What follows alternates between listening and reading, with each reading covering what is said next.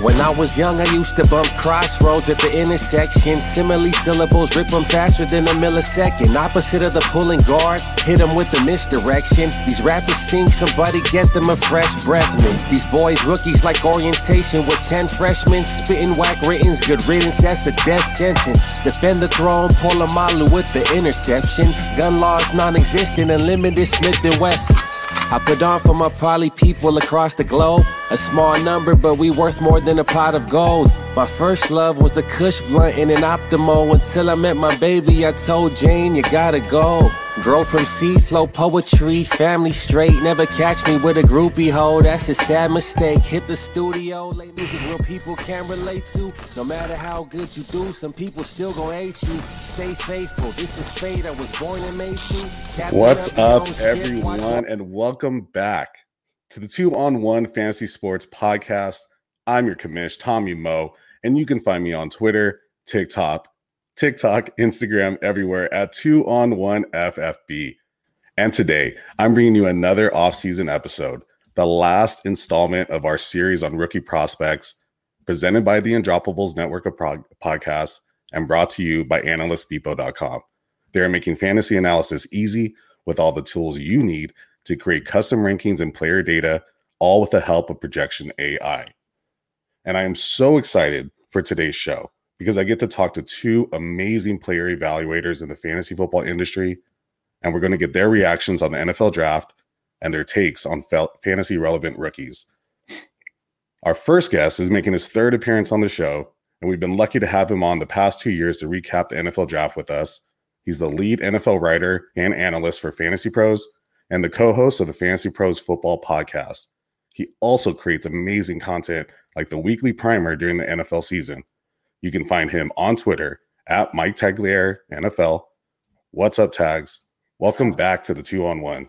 No, thanks for having me back. I didn't screw up too bad. You invited me back, so that's always a good thing. We were just talking before the show about, after the NFL draft this time, it's a fun time because we actually get to evaluate things that have actually happened. There's concrete things that we can talk about, and now it's the fun part. Projecting how these prospects, like they're gonna, how they're going to be used in their new roles with their new teams, whether or not they fit in with that system, and that's the projecting part that is the most fun. So looking forward to it, man.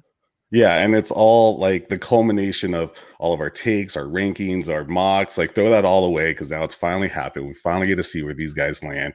And then the new process starts of evaluating and projecting, like you're saying, where they're going to be for this next year, for fantasy relevancy, for dynasty, for the long term.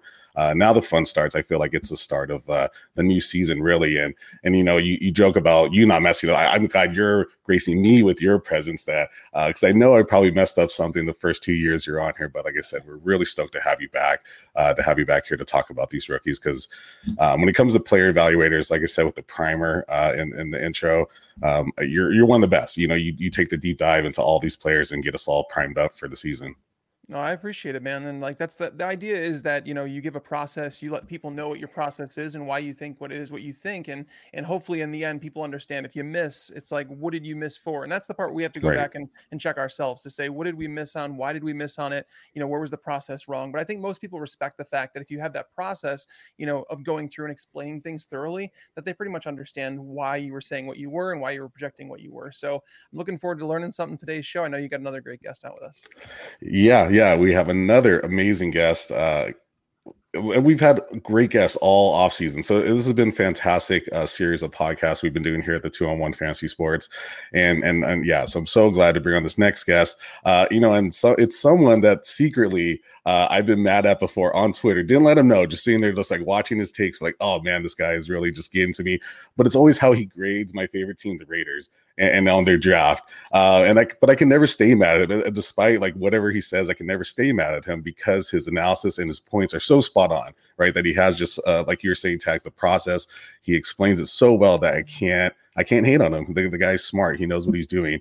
But he's the lead college football and NFL draft analyst for Embassy Sports Edge. And you can find all of his draft rankings and team grades on Twitter at Thorku. What's up, Thor Nystrom? Welcome to the 2-on-1. Hey, thanks for having me, man. This is my maiden voyage. Very excited. Oh, right on. Yeah, I'm stoked to have you. I've been, like I said, I've been following you for a while. And I think I saw, it was like 2 years ago, and And like I said, to be fair, all your grades on the Raiders are always fair for their drafts. But I remember you got a lot of flack a couple years ago, and you even went on I think it was the Raider Cody podcast to just jump on there and explain yourself. And like I said, I was mad at what you had put on Twitter and the grade, but then when I heard you on that podcast and the way you explained it, I'm like, yeah, he's right. Like, what can I say? And so thank you for joining us today to talk about the draft, because again, like, I know you've been doing deep dives on these guys and been way deep in evaluating these players. Yeah, it's my pleasure, man. Yeah, and I love talking about this stuff, so excited for it. Right on. So, to kick it off, really, I just kind of want to get your guys' instant reactions from the NFL draft. Maybe like one word or phrase just to say like how you thought about this draft, especially compared to others. I know, Tags, you've been actually at the draft in the past, but what did you guys think about this one? Well, just excited about it. Was what you expected, or just kind of a letdown? I mean, Thor, I'm curious on your take on this one, because I felt it was more predictable than in years past. And I don't know if that's because we didn't have the combine. We didn't have a chance for these prospects to meet with the teams. But a lot of the mocks, it seems like there were some of the most accurate mocks that we've ever seen. And I think it's because they had to go back to the film, which is ultimately what it should come down to. I think the film should weigh more than what they see at the combine and, the Senior Bowl and the measurables. But in the end, I thought it was a lot more predictable than some people thought. Yeah, I think it depended on if you saw the Trey Lance thing coming in advance, because the people that didn't, the first round of them, it was one stunner after another. But as long as you saw that one coming, like everything sort of clicked into place after that. We sort of expected that Fields was going to fall. I mean, like that would have, to me, been a surprise in a vacuum if we hadn't heard the 2 months of reports. And then Mac Jones ended up falling kind of like I thought he would. So yeah, I mean, just in terms of the first round, from me looking in, there weren't as many big surprises with that, and we got another fun Raiders pick. I don't know if I could talk about that with Tommy here. But I've been prepared. I've been prepared for this show because both of you guys. I've seen the draft grades already, so I already know. It was a fun night. It was a fun weekend. Super fun weekend. Well, and you guys were getting you're plugged in, right? You're plugged in the industry. You're hearing what these teams are saying about these players. But I guess for a lot of those folks on Twitter, we're kind of trying to weed through it of how much is actually just smoke, and how much you can really rely on. And even with like the Zach Wilson thing, I think some of us, maybe because also where our heart lies with some of these rankings of these players, like we didn't really think that they would actually do that. Well, I mean, do we actually think they're going to move up for Mac Jones? Probably not, right? But seeing Fields drop and stuff like that, like you were saying, you were listening to it, so it made sense. But I think some of us were hoping it was smoke. That's for sure. Yeah. And just, again, from like that hindsight, like if you saw the Lansing coming in, the rest of it, and, there was also the thing with the Julio Jones rumors before, regarding the Falcons. Right. That was like, okay, they're taking Pitts, and then we knew that the Bengals were going to take Chase. I thought maybe they reconsider Sewell, but like those ones sort of just clicked in. And that goes back to Tags' point about like the most accurate mock things. Cause I think this year was the most accurate mocks. And like, as long as you got those first four right, you set yourself up really well after that, and some people saw that whole thing coming. Right. Yeah. And you kind of mentioned it there. I mean, the first surprise I know for me was the Bengals going with Chase, and not because of Chase, but passing on Penei Sewell. Was that a surprise to you guys, or did you, I guess, kind of expect it? Because, how can you pass on a guy like Jamar Chase? It wasn't a surprise to me just because what we had heard out of Cincinnati, and it passed the smell test as well. We know the kid's not going to bust. We know he's a stud. We already saw with the quarterback they already have right, arguably the most dominant single season in college football history as far as a quarterback and wide receiver. So there's going to be no translation problems either. But the thing with Sewell is like, you're talking, for me, he was the best offensive lineman I evaluated over the last 5 years. So that was the only reason why I was like, well, it really does seem like they're going to take Chase, but, maybe they'll consider both, or, maybe we'll see them go with Sewell, but, indeed it was Chase. And then that sort of screwed over the Dolphins right after them. They had to go with the second receiver, and the Detroit Lions, they started off what was their first good draft in years by taking Sewell. They got lucky at the top, and then they were good the rest of the draft. So it's pretty surprising to say that about a Lions draft. Right. Yeah, I know the Lions. I love seeing that video. The Lions GM just so pumped that they landed Sewell because, I mean that one. No one had a Sewell mock to, or at least I didn't see it. I didn't see anyone have Sewell mock to the Lions. But yeah, Tags. So what were your favorite and least favorite teams of this draft? I know you're going. I was listening to the last Fantasy Pros podcast, and you guys are kind of going down with your draft grades. And this will kind of lead me into, let's kind of hate on the Raiders later. But your favorite. Let's start with your favorite draft team of this draft. I really liked what the Ravens did. The Ravens got a lot of value in the draft, and at times it felt like they were drafting off my big board, where it's like I'm watching Rashad Bateman, who is my wide receiver 4 in this draft class. Now, does this mean it's a great thing for fantasy? No, I like Tylan Wallace too. He fell to them in the 4th round, where it's like they took that depth chart that needed some acquisitions, they added to it, they added players that honestly they're gonna complement Marquise Brown very well. I mean, Marquise Brown should be going back to that field stretcher role. He's never going to be that alpha. So Rashad Bateman can play in the slot, he can play in the perimeter, they can move him around. It's going to give them some options. And again, that was a big need for them. Drafting an edge rusher, getting an edge rusher in that 1st round was, I think everybody expected them to do that. Awe, I've heard it pronounced both ways. Yeah, he's someone that it's. I know he didn't have the production in college, but in terms of like translating to the NFL, the athleticism is crazy there. The NFL, the IQ that he has is fantastic, but it's more about, for me, putting on 10 to 15 pounds of muscle. Baltimore continually churns out edge rushers. That coaching staff, I have tremendous faith in them for them to develop him. And then Ben Cleveland, falling into the 3rd round to them, it was just like I kept waiting for him to come off the board. He may have been my favorite interior lineman. Now, granted, he's not a center, so you figured Dickerson was going to go before him. But Ben Cleveland, fantastic play there. They grabbed a few cornerbacks. That Shaun Wade, not great in the perimeter, but inside the slot, he was good back in 2019. That was where he was better. So they're going to probably use him in a hybrid safety corner, nickel corner role. I really dug their draft. It was fantastic. And if you want to look at the worst drafts, I mean, you look no further than the Texans. I mean, we don't even need to get into the Texans. Bill O'Brien left them in a bad spot, but at the same time, we have to hold this new regime to say, hey, he left you in a bad spot. You have to make the most of it. You have to do what you have to do. And they had a terrible draft. I also think the Rams have drafted bad the last few years, but at the same time, their coaching staff brings out the best in each player they acquire. It's almost like they're acquiring them for a specific thing. They're making trades to help this team. And honestly, the coaching is what matters. Coaching is what's made that team, not the prospects that they've drafted. So even though their draft wasn't great, they drafted guys that they had higher conviction on. I think the Rams would be fine with nothing but day 3 picks and just kind of throw darts at the players that they want to take. But those were my least favorite drafts. Yeah, and they've made some good day 3 or round 3 picks, at least in the past. And then they didn't have their first pick until round 3, I think, this year. Round 2. Yeah. So and Tutu, I mean, gosh, talk about loving speed. I mean, that's what that guy's about. So I guess they're trying to bring him in and stretch the field a little bit. But I kind of agree with you on that. Thor, what about you? What about your favorite and least favorite teams in this draft? I like Baltimore's class as well. Some other ones that I would toss out, Cleveland, Chicago, and Denver were my 3 A+ this year. I also really like what Kansas City did with less equity. They basically turned a 1st-round pick into Orlando Brown and Creed Humphrey because they got a 2nd-round pick. But that's insane. That's absolutely insane value. So those teams, Buffalo, as far as another team that had less equity, I like what they did. They sort of do the Baltimore light thing of just picking up the values as they come to them. I thought they did another good job of that. Carolina, Detroit, I mentioned it before. I liked Atlanta's draft a lot. They did the right thing, staying there and taking pets. And then as far as the bad drafts, we had quite a few this year. New Orleans had a terrible draft. Tampa Bay had a bizarre draft. After last year, they were one of the few teams that like locked in on draft day. They got my number 1 tackle and worse, my number 1 safety in Winfield.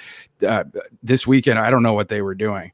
It was like they were sort of using some of these picks to nod to a future that the prospects that they're taking almost have no shot of being above average contributors in that future. So it's like, why don't you just try to improve your roster right now for your title run and stop getting cute with Kyle Trask in the 2nd round? Get out of here.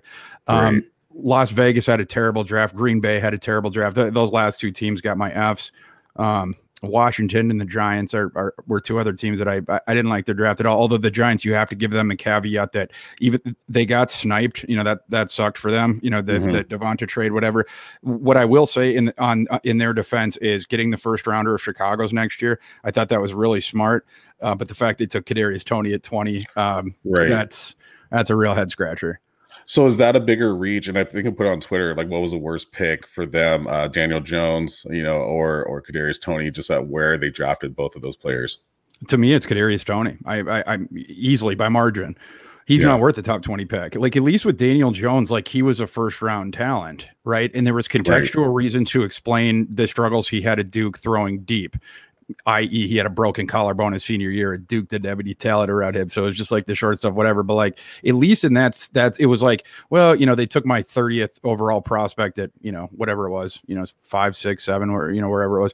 And it's like, okay, they decided to pay a premium, not maybe with the guy that I would have taken, but the Toney thing is like, for me, he's a 3rd round guy. Yeah, that guy doesn't make plays beyond 5 yards downfield. Like, you have to manufacture his touches for him. And what people don't talk about with him, because I heard a lot of like, oh, Thor, you didn't watch the film last year because Kadarius Toney was starting to run routes, all this different stuff. Kadarius Toney's a guy whose catch rate plummets when people are around him. You look at his contested catch rate against against the other stuff, and his catch rate also plummets when you get 5 and then 10 yards downfield. It's clear with him. It's just the manufactured touch thing. He hits all of his extra points in terms of catching the extended handoffs or whatever. Yeah. Last season, he was in one of the unique situations of any receiver in college football history. He got to play with an effing mutant, Kyle Pitts. You talk about a guy that with Toney, where he needs space, he has to have it because he will not get the ball if there's someone around him. Kyle Pitts changes the whole geometry of the football field. Just his presence alone, that tremendously helped Kadarius Toney. And also, you couldn't put 2 guys like Kadarius Toney anymore. Usually, it was one of their lower down, smaller slot guys. So he was in a very advantageous position last year. Still didn't go over 1,000 yards, never did. I just, as far as his game itself, and then as far as what we've seen, as far as all this stuff, I don't know what justifies that pick. This is a 4-year guy in college. Rondale Moore, at least, he comes out after 3 because he's similar in terms of the manufactured touches. Yes. At least with him, you can say, first of all, I saw him absolutely, unobjectively dominate as a true freshman, at whatever he was, 17 years old, 18 years old, just dominating people. And then, the last 2 years, we barely saw him. It was like 2-3 games last year, and the season before it was like, 4 or 5 or whatever. And that Purdue offense, it was basically all the manufactured touches to Rondale. And so it became a lot easier, obviously, to stop whatever. But when I'm thinking about one of those 2 guys, as far as who has better odds of developing a game where they can catch the ball in the intermediate sector, if not the deep sector eventually, Rondale Moore, I think, has much higher odds of getting there. Yeah, I agree. We here at the Andropolis love Rondale Moore, but we do have some guys that went to Purdue, so they're definitely homers. But they've sold us on Rondale Moore very much throughout the all off season. So tags going back to the Ravens picks, with Rashad Bateman, another player that we all kind of loved, I guess, should we love the pick as well? Should we love the landing spot as much? Does it seem like it's almost like a kind of prove it year for Lamar, like that's been thrown around a little bit, or they're just really trying to give him all the pieces? Like you said, he's a great compliment to Marquise Brown. But what should be our outlook for at least this first year with Rashad Bateman, given how the Ravens offensive scheme runs, where it's run heavy? Well, I mean, it's worrisome from a landing spot for fantasy. You look at it and you say they've targeted their wide receivers 393 times over the last 2 years combined. There were 4 teams that targeted their wide receivers more in 2020 alone. So you can say, okay, well, even if you project like a 20% increase in their pass attempts, they're not all going to wide receiver. And you break it down like that. You say Rashad Bateman, the best case scenario, what's he looking at? 80 to 100 targets? That's not a surefire top 24 wide receiver at any point. So Lamar Jackson figures to be the quarterback for a long time, and rightfully so. I just think that the drafting of the wide receiver was important from a team standpoint, because you need to become more well-rounded as a team. If you fall behind in a game, or if teams just basically they're going to shove 9 men in the box and say, force your guys on the outside to beat us. Rashad Bateman can do that with his route running. Reminds me a lot of Keenan Allen. But again, landing spot absolutely matters in the NFL and in terms of fantasy. So it wasn't great from that standpoint. I love, Thor, everything you said about Toney and that pick. I get a lot of heat for giving the Giants a B-. And I thought that I was being somewhat generous with that, because that's the most important pick, right? They get kudos for trading back. They should have traded back again if they really wanted Toney, because even if they miss out on him, you have Rondale Moore, you have Elijah Moore. Rashad Bateman was still on the board when they took him. I don't know if they're a better football team with Toney on there, to be honest, because I thought once they signed Kenny Golladay, they were going to move Sterling Shepard back into the slot where he had tremendous success earlier in his career. And you already had somewhat of a field stretching presence in Darius Slayton. You have your tight ends, you have Saquon coming back. He's going to demand targets. So I didn't get that pick either. I am with you 100%. I was shocked that they didn't take an offensive lineman really at all in the draft. So, but in the end, it's like, these are all the things that we have to figure out. Now, the fact that he got first round draft equity, they're going to find a way to put him on the field. Right. Like, that means one of Sterling Shepard or Darius Slayton's going to the bench because they don't run a whole bunch of 4 wide receiver sets. So I'm guessing it's Shepard, which kind of makes no sense to me because I think Shepard is better than Slayton. I think he's better than Tony. But so again, I don't think their team got very much better. But from the Baltimore standpoint, you should be happy as a fan of that team. But from a fantasy standpoint, I moved Bateman down in my dynasty rankings because of this, because we don't know how long it's going to be a run first offense. But I would assume it's going to be for a couple of years. And in dynasty, we don't have more than a couple of years. Right. Yeah. And you're absolutely right with landing spot and, almost, there's certain prospects, right, that it's kind of like landing spot proof, no matter where they're going to go, they're going to dominate, do well. And Bateman, kind of has that profile where he really is that good. But you do have to consider the scheme and what's going to happen, how many targets he's actually going to see per game. I mean, even just overall with the offense, it's one of the reasons I'm always a little bit lower on Ravens running backs too, because even though they are run heavy, like traditionally they only get like 16 touches per game or something like that over the last like 4 years with Harbaugh. So, but one thing with this draft class too that I noticed and kind of laughed at looking as I started to dive into it was just how there's so many smaller guys in this draft class, right? There's so many like slot receiver types, gadget receiver types. Do you think because of that some of these guys like Kadarius Toney kind of got elevated because, with the copycat league with the NFL, everyone's trying to find the next Tyreek Hill and find more speed and find ways to get guys in space and manufacture them targets. Do you think that contributed to some of these guys rising up in the draft? Yeah, I mean, teams have always loved speed. You go back to Tavon Austin, you go back to John Ross, and in this draft in particular, the NFL, it's a lot more 3 wide sets. 3 wide is basically the base formation now. Teams going more 4 wide. I think the Cardinals run at 20%, Bills run at 15%.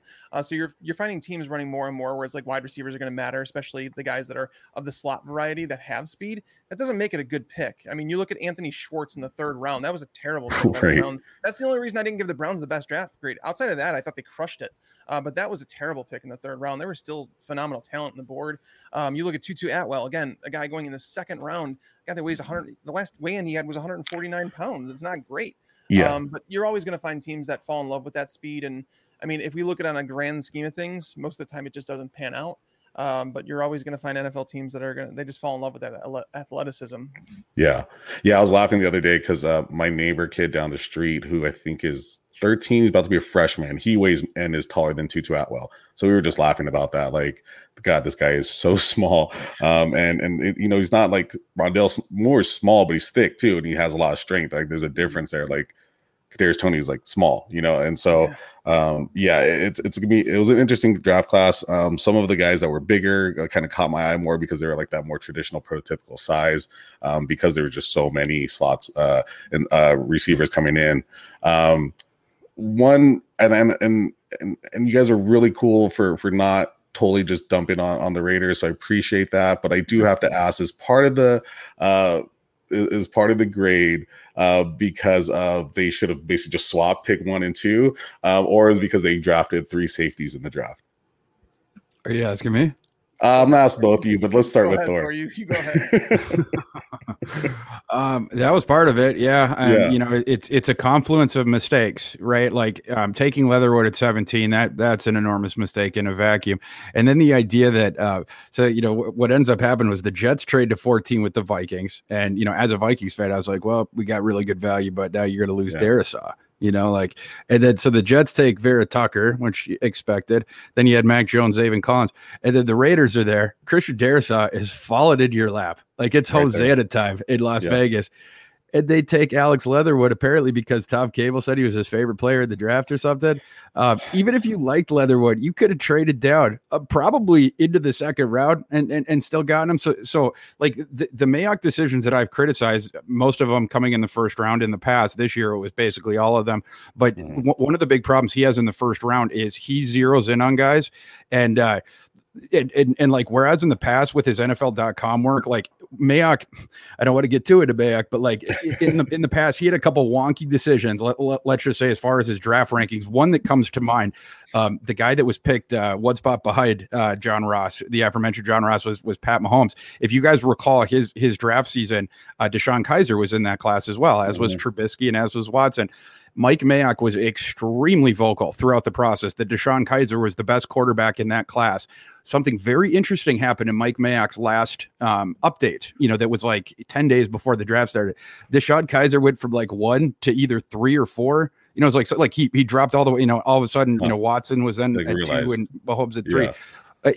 I think with his job there, when he would come up with his draft rankings, he was willing at least to hear the other people be like, Mike, you're wrong about this. You're wrong about this, Mike. Your last update's coming up. I promise you, Mike, put Mahomes and Watson ahead of Kaiser or you're going to get bucked the rest of your life. And he would listen to them. Whereas in this case, I think he's got a lot of yes men around him and he's sort of looking for reasons, to get pushed into something as opposed to out of it. And the anecdote about Tom Cable coming up to him and being like, oh, I've been in on this kid for months. He's my favorite player in the draft, blah, blah, blah, as justification for this pick just smacks so much of that to me. Yeah. Well, I mean, I guess to play devil's advocate, I mean, he did say it about Colton Miller too. I mean, but still reached for Colton Miller. Colton Miller turned out to be a very good left tackle. That still doesn't, justify where you ended up taking him. So I totally get that. Totally. It's about the board, right? Like you could have traded down. They were right about Miller and I was wrong. I'll say that, but they could have traded down for that one. And Leatherwood is even more so. I don't know. Like they were trying to claim afterwards that like, oh, there's other teams that would have taken him in the first round. Right, that reminded me a lot of when John Schneider was like after the Rashad Penny pick, whatever it is, like, what the hell did you just do? And he comes to the podium and he's like, I've never had this happen with another pick before, but there was multiple teams calling me offering first round picks for Rashad Penny. Everyone in the league wanted Rashad Penny where I took him. It was genius. It's like with the executives start talking like that, it's like they know they effed up. Right. Something happened. Yeah. And I love the second round pick. I think Tags, you said so too on the Fantasy Pros podcast. But the rest of it, I think they're just trying to fill a need of lack of DBs and just trying to find someone that can help them not get beat deep. And I think they're just kind of throwing everything at it. But I had to ask, because you guys are both on the show, I had to ask. We've talked about it the past few years with Tags. We'll probably get into the Bears a little bit later. But I had to ask about the Raiders, especially because Thor was here, because I just kind of had to. Infamous on Raiders Twitter, Mr. Thor Nystrom over here. By the way, don't ever go to Raiders Twitter. It's terrible. It's just a cesspool. Like it's way worse than fantasy Twitter. They deserve it. Don't do it. I did it. I made another mistake. It's not good. Just give them an A every year. I think most teams, they have that there's that group of people that will attack you if you say anything bad about their team. And Raiders fans have definitely been there with me at times, but I've been very critical of the moves that they've made in terms of like even John Gruden as a coach, in terms of like where he's at in his life. You talked about Mayock, unwilling to budge now. I think Gruden's that guy. I think he's that older man that is unwilling to change his ways, that says, hey, I do things my way, and if you don't like it, we're going to kick you out of town. And I think we saw that, Trayvon Marek was the best pick in the draft, and it's because he fell to them because of some health concerns. It was the same thing that happened with Maurice Hurst just a couple years ago. And then we find out he's cut this offseason. We find out their offensive linemen, they're dropping them. It's because they don't fit that way, and they're ruining this football team. And I really, truly believe that. Drafting 3 safeties, obviously Diablo, they're talking about moving him to linebacker, but this team is it's poorly run. And unfortunately, I could appreciate having conviction in your guys. Like if they liked Leatherwood, that's fine. If you liked him over, Darisaw, that's fine. Okay, trade back again. It's like the idea in fantasy football. Like I liked Calvin Ridley a whole lot last year. I was telling people, love Calvin Ridley. That doesn't mean I'm going to go and draft him in the second round. You know what I mean? Like, so it's just like, it's playing around. It's understanding the board and maneuvering it, manipulating it, do whatever you have to do to make your team better. And they're just taking the guys they like. And if they bust, they bust. And if not, you have nothing to fall back on. So I could appreciate, having, conviction in guys, but the best pick they made in this draft was because out of sheer luck. Just like golf, right? Sometimes it's better to be lucky than good, and hopefully that helps with the Raiders. But even with Devine moving him from safety to linebacker, I mean that's what they did with Tanner Muse like last year. Like they tried to do the exact same thing. So it's at least they're understanding where their issue is, at least on the offense or defense side of the ball. How they go about fixing it is yet to be seen, but. This isn't a Raiders podcast. It's a fantasy football podcast. So let's keep it moving. And let's get into a little bit of day one with some of these fantasy relevant players. We had 5 quarterbacks taken, 5 wide receivers taken, 2 running backs, and the best tight end we may have ever seen as a prospect. But of these 5 quarterbacks, not necessarily go through rankings, but who kind of landed in your favorite landing spot, and who do you think might be a bust out of these top 5? If you think there is a bust of these top 5. For me? Yeah, sure. Yeah, so for me, Mac Jones, but I wouldn't even say bust. So I can't, because like I think that he's going to be a solid system quarterback. So like, and if as far as looking at the other guys, honestly, the guy with the highest bust profile is Zach Wilson. To me, it's little decent ways above some of these other guys. I don't see the way that Mac Jones fails. He's also never going to be a star, so that's sort of what you're buying there. I think that Zach Wilson's bust or risk profile is even bigger than Trey Lance's. And so I was a little bit surprised by the way that the process went with that. If there was one guy that I would expect to not live up to the draft slide, it would be Wilson. And is part of that just where he went at 2, or just overall as a prospect? Because I mean, obviously the Jets were super high on him to take him number 2. Yeah. So it's the entire thing. The biggest thing is that I've never seen Zach Wilson once play good against a good defense. It is yet to happen. The first time he beats an NFL defense, or hell, throws for over 200 yards against an NFL, that's going to be the first solid performance that he has had in his life against a good defense. You can look at his splits in college, the bad teams against the good teams, his stats, the discrepancy between them, it's breathtaking. And so like the transition, I think is a little bit more precarious with the higher risk thing. The other thing is he's going to have to change the way that he plays football in the NFL, because with the BYU last season, it was a lot of this zone read stuff and then off of play action, throwing deep. That's what he loves to do. But last season, BYU played one of the worst schedules of the nation. It was number 89 SP plus, and that even flattered him because UCF in the bowl game, Richie Grant and Aaron Robinson both opted out of that game. And so they were against a bunch of these crappy defensive, crappy teams. Right. And Zach Wilson was playing behind one of the 5 best offensive lines in all of college football. Not don't break them up, in all of college football. Yeah. Brady Christensen, his left tackle, broke Penei Sewell's record from the year before for highest graded PFF season of all time for an offensive lineman. When you were wondering, like, how does Zach Wilson have 10 seconds back there every single time?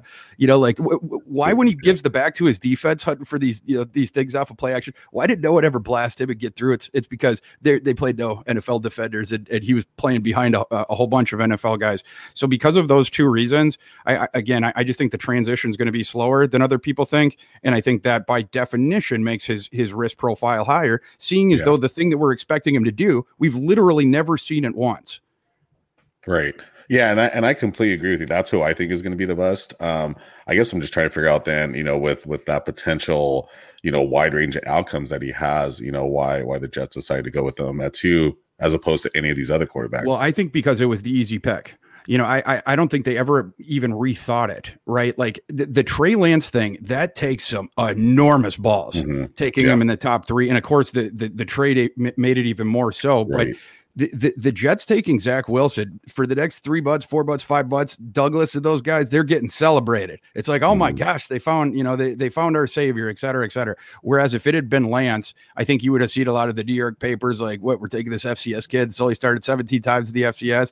I think it would have been a totally different thing. And I think sometimes as fans, we discount that, like, when there's a huge decision that's easier, like the way that sort of unconsciously is going to get into the evaluator's head and sort of seep in.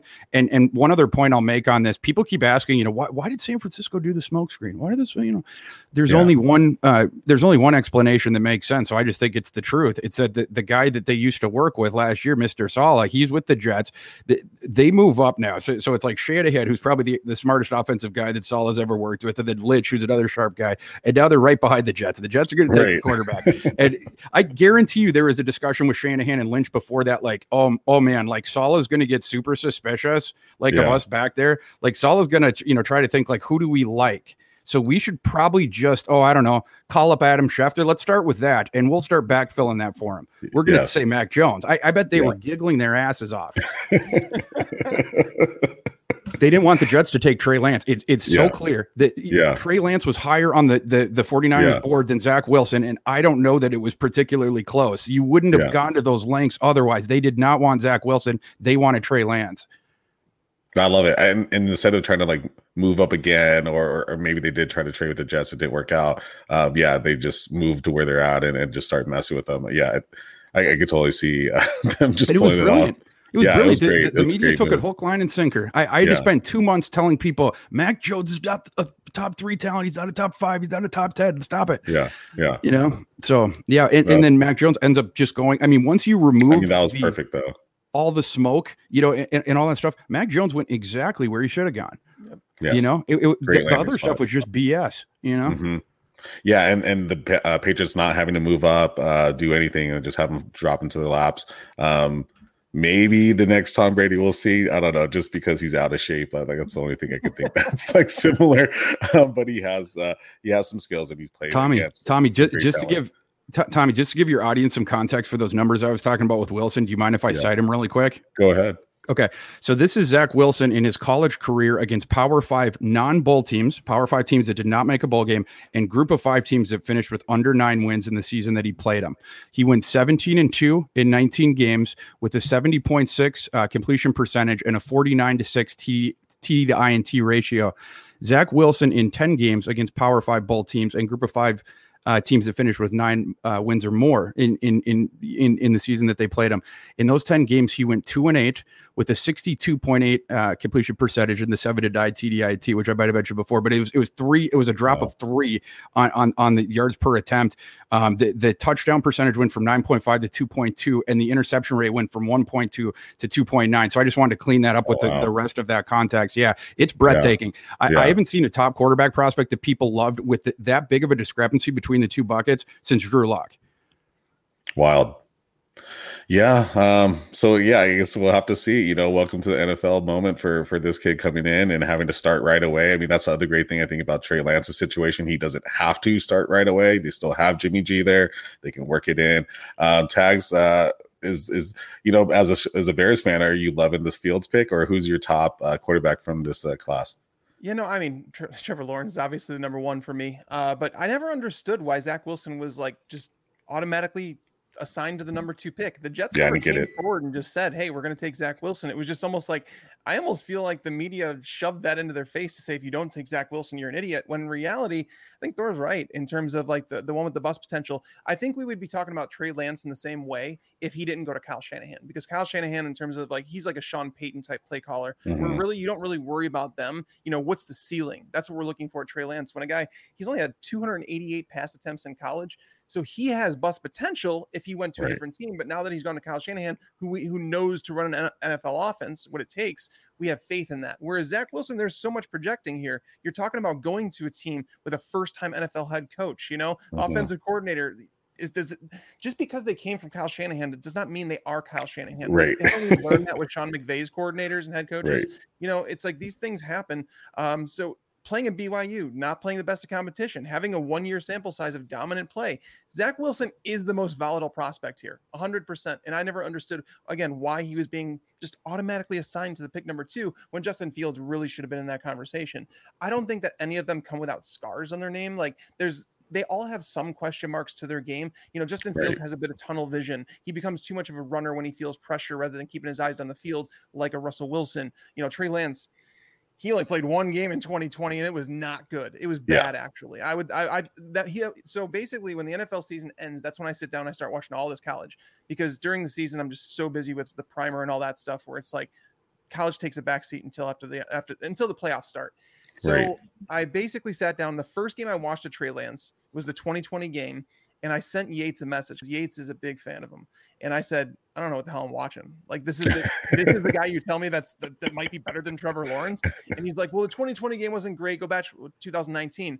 And if you just watched 2019, Trey Lance would have been a top 5 pick hands down. Yes. It was such a small sample size. Again, another small school, but going to Shanahan is going to make his transition that much smoother. Whereas Zach Wilson, there's just a whole bunch of stuff to go around in there that you really just don't know how to unpackage. So yes, he would be the one with the highest bust potential.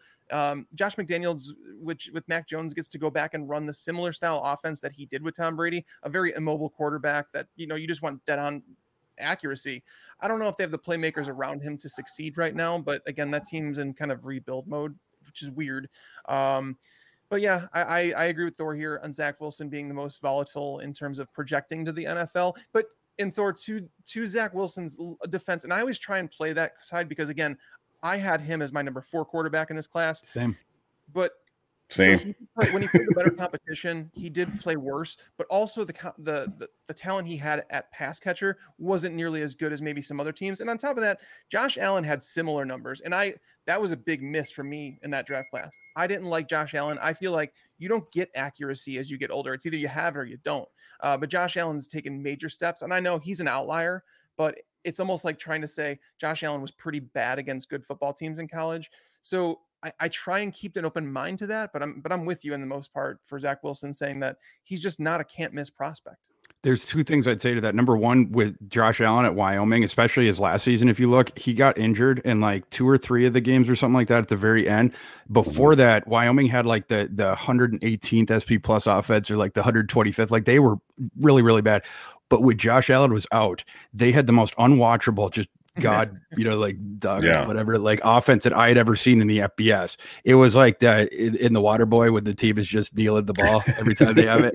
That was basically Wyoming, because on that team they had like Logan Wilson and Andrew Wingard, stuff like that. So that, I just wanted to because like as far as the context of like, I love to see the context, and when it craters a player's play with just one factor involved, that's when I start getting scared. In Allen's case, the reason that I rated him as a first rounder this year or that year or whatever, it was, the tools, but I was able to sort of mitigate some of the other stuff with the accuracy issues and stuff like that just by seeing the precipitous drop of his, what was a really, really bad offense became just like a sub FCS level offense. Yeah. Well, and he had, you got the guy's huge, he has all those like physical tangibles that you want, for NFL style quarterback, and huge arm. And look, we're seeing, exactly what some people predicted come to fruition with Josh Allen. He's that good. With some of these receivers, we already kind of touched on Jamar Chase, Rashad Bateman. But what do you guys think about the rest of them from a fantasy perspective? Tags, why don't we start with you with some of these first round guys? Who do you think? Is there anyone that landed at a spot that you hate? Because I think they all kind of landed in some pretty decent spots for opportunity. With Jalen Waddle, Devontae Smith. I like Devontae Smith a little bit more than Jalen Waddle right now. And I think because Devontae Smith, he's going to go right into an offense to be the number one. Like there's no question about that. There's no more 2 tight end sets there. I don't know why people keep bringing that up. Like I remember when people were saying, oh, the Eagles are going to draft Kyle Pitts. He's going to be the new Zach Ertz. I'm like, it's not the same offense, guys. It's a completely different offense. Why are we still talking about that? So we don't know what they're going to do in terms of personnel, but we do know they were lacking a go-to receiver. Jalen Reagor was a good receiver in college. I liked Reagor coming out, but he was never meant to be that guy. Devontae Smith is that guy when he's healthy, and you draft him, and if he's healthy, you're going to be psyched to have him on your roster. Like he's a baller. Jalen Waddle, his is a little bit more projecting for me, just because he's going to a team with Devontae Parker playing that X receiver role. He's got Will Fuller on the other side of the field, who's only on a 1-year deal, which whatever. But Tua Tagovailoa, so if you put Jalen Waddle in the slot, which I expect them to do from the get-go, that's the best move that they can do, because Tua Tagovailoa last year talked about, I'm having issues in the NFL because players aren't separating as much as they did in Alabama. Well, no crap. You're in the NFL. Like, you're trying to step it up. So basically, what Miami, your window's like this big in the NFL. Like exactly. So it's like what they did is they said, we're going to get you Will Fuller, we're going to get you Jalen Waddle, we're going to get you upgrades on the offensive line, and we're going to say you have 0 excuses moving forward. Now, Jalen Waddle is probably the best separator on the roster, especially if they're going to line him up in the slot, because he's going to face nickel cornerbacks, safeties, maybe even a linebacker sometimes. And it's like Jalen Waddle has the speed and the agility to get open, to separate. Him and Tua Tagovailoa have chemistry together, but again, it's more finding that consistent targets. I think Devontae Smith is more in line for a consistent target share, whereas Jalen Waddle, he's going to have those splash weeks for sure, because he's getting those higher efficiency targets in the slot, getting them from Tua, having that that chemistry with him right out of the gate. So I have Devontae Smith a little bit higher than Jalen Waddle, but in the end, Waddle should be a baller, and he should benefit from where he's being played with the Dolphins. Yeah, and if Preston Williams comes back fully healthy, I mean, he's still a really good player there too in Miami. So he's definitely going to have a competition for targets. But Jalen Waddle in the slot, I think that's a great spot. I mean, I think if anyone is getting comped, like I said, we're trying to find the next Tyreek Hill. He's definitely one of the closest guys to it. And then for the running backs, we had 2 running backs go in the first round, so that was kind of cool because you don't always see that.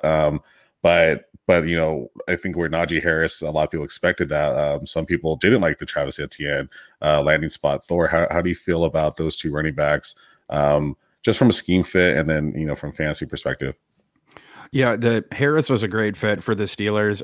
Yeah, I love that. I gotta do my analytics thing of it. They picked up about 10 spots over 15 spots where I would have, but perfect fit for them. I mean, it's like the Steelers running back created in a lab or whatever. It'd be Najee Harris. So that one's harder for me to disagree with, especially because I knew the team was on him from the jump, and it makes a ton of sense. So. I'll just toss the caveat out, but that's not one that I nitpick a ton. ETN more so for sure. Yeah.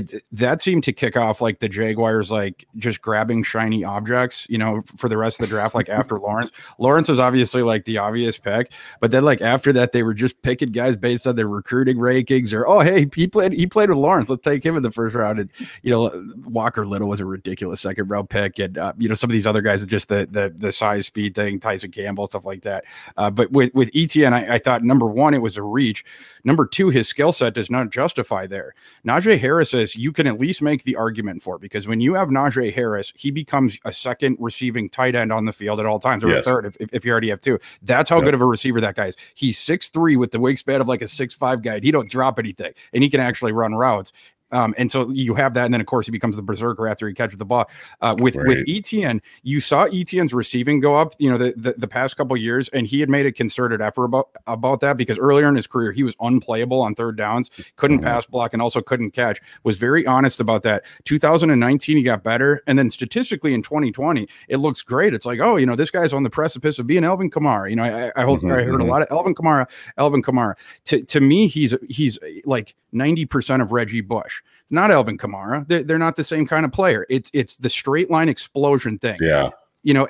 And with ETN, what you'll notice, you go and watch his tapes of his 2020 receiving. I suppose you can look at 2019 if you want. It's a lot of dump off stuff. When he piles up the yards, and he got the targets, of course, because ETN only came back to school because he wanted to, show the NFL like, I can catch the ball. But like the yards that he's getting, it's not because he's running like, these super cool wheel routes out of the backfield and like all this sort of stuff and shaking people and he's catching the ball 10 yards downfield. It was just all the dump off stuff. And then ETN does what he does, which is like, I'm straight line to the goal line as fast as I can. Right. It's just like, we're going to punch the accelerator now. In the NFL, that, the receiving aspect of that does not translate 1-to-1 in the same way, for instance, that Alvin Kamara did. Yeah. And I love the example you gave there with Reggie Bush, someone who I watched a ton. So it's like, oh yeah, when you said that, like, yep, that's exactly what Travis does. And that's who he is. See it before, because like you said, it's like 80-90% of Reggie. It's not the full thing. So I definitely did comp him there, but like that makes sense with the style of play. And then we saw how it didn't really work out in the NFL for Reggie Bush because of that same style of play. So yeah, with Etienne there, I'm hoping it works out. I mean, but again, you still have James Robinson, and if you're just looking at draft capital, then obviously Etienne's by far the better player. But we've seen what James Robinson can do, and I don't think it's as clear cut as that. Tags, are you still seeing a fantasy relevancy for James Robinson moving forward, or do you think Etienne's just totally going to eat into that, or are they just going to kind of eat off each other and kind of make it worse for each other? It's going to be difficult for Etienne or James Robinson to be a stud. I think they're going to involve both of them. Hearing Urban Meyer talk about, Carlos Hyde and James Robinson taking the 1-2 down work and having Etienne on the field for third downs, it's the stupidest thing I've ever heard. You don't draft a third down back in the first round. They took a football player that I do believe he's going to walk into a role, some comfort. Maybe they talked to maybe they talked to Trevor Lawrence and said, hey, what do you think about Etienne? Do you think he would translate? This is a non-teammate thing. This is your NFL career here. We're talking about who we want. And I think they may have had some input there. And it is an offense that's going to be a lot more productive moving forward. So even though James Robinson produced last year, it wasn't a very friendly situation. And the only reason he did produce that way is because he was getting everything. Like, you never see a running back get 95% of the touches in a game, but that was happening every week. Obviously not going to happen. You've seen him wear down at the end of the season, and that's why he missed the last couple games. ETN, what I will say about this is that running backs, over the last 8 years, I do a study basically based on draft capital and where a player was drafted. And running backs in the last 8 years that have been drafted in the first round, every single running back except for Rashad Penny has totaled at least 197 touches. So right out of the gate, Travis Etienne is going to get 15 touches per game, regardless of what Urban Meyer says. You don't draft him there if you're not going to utilize him. Honestly, when a running back walks into the league, they're in their prime. Don't wait for them to develop anymore. It's like you got them on their rookie contract. You drafted him there for a reason. You're overpaying a running back right now on his rookie contract. Use him up because you're probably not going to end up re-signing him. So yeah. Yeah. Yeah, and I think our own Jack Falcone said it is like, with the Jaguars, it's just like they had like too much money, someone with like too much money and too much draft capital and just started buying all the shiny stuff because it looked great and let's add it to the team. And then I also joked that it just seemed like, all the quarterbacks, like they just seemed like the GMs asked the quarterbacks, like, who do you want to draft? Because we saw all these quarterbacks and wide receivers reunited and Etienne and Lawrence too. So it's like, it's just like, yeah, I want that guy because I like that guy. I played with him, and who cares if he fits, and who cares if it's the right spot to grab him. Like, I just want my guy. So, the first round, day one, was definitely really interesting. In a lot of ways, like Thor was saying, kind of chalk with who we thought would go where. And then, I think as we moved along in the draft, definitely some things that people didn't expect, Raiders being one of them, and like we just said with Etienne there. But before we get to day two, talking about those picks, let's just stop one quick second for a quick ad read from our sponsor, Viridian Global. There is no off season for style and comfort. With over 600 plus fantasy football t-shirts, hats, and hoodies to choose from, you can find a design that fits you. Each piece of apparel has been tried and tested with great brands such as Champion, Next Level, and FlexFit, from Air Ayuk to Zero Running Back, and with over 25 fantasy brands as part of the football collective. Find your fit today at ViridianGlobal.com, sponsoring the Undroppables and giving us all our cool streetwear. So day two, this typically is when you see a lot of the wide receivers and running backs go, and so we definitely had some really interesting picks here in day two, rounds 2 and 3. Thor, one of the guys that was high on my list was Javonte Williams, landing in Denver. How do you like that landing spot for him? And what do you think it means for Melvin Gordon? Melvin might want to start putting that thing up for listing right now. Might want to call a realtor. Monster.com. Exactly. Yeah.